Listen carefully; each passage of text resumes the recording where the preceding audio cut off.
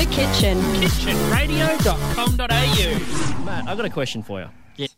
Typically when someone gets a birthday present and it's really wrapped nicely, because I'm the type of person who would sit there for an extra 5-10 minutes to make sure that present is perfectly wrapped. Yeah. Every single corner has to be folded to the perfect 45 or the perfect 90 degree. It's just got to look schmick, right? Yes. To the point where sometimes I I give don't the have person... that same dedication. Well, sometimes maybe you should. Yeah.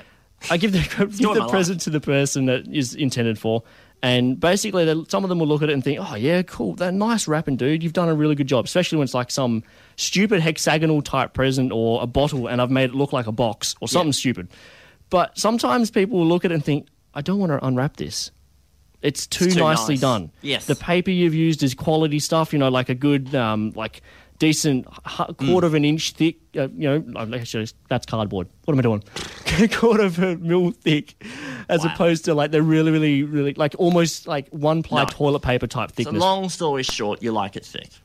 Well, Yes. yeah, Yes. it's got to be a decent thickness paper that you're using to wrap presents. It is. But Now, I've got a question, right? yes. When you get one of those presents, do you ever, I'm going to save this paper and open it up nicely? Yeah, I've got one person in my family, that I see, that I see on a regular basis, who always wraps so nicely that my mum is at pains to very neatly, get the ribbon off without it, without it untying. Like almost using a letter opener to just get in there and... Yeah.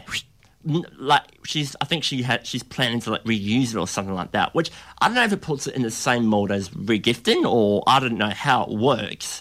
But this one person that we normally see whenever she gives us presents does it so well and gets the nicest cards that you nearly want to frame the cards, if you know what I mean.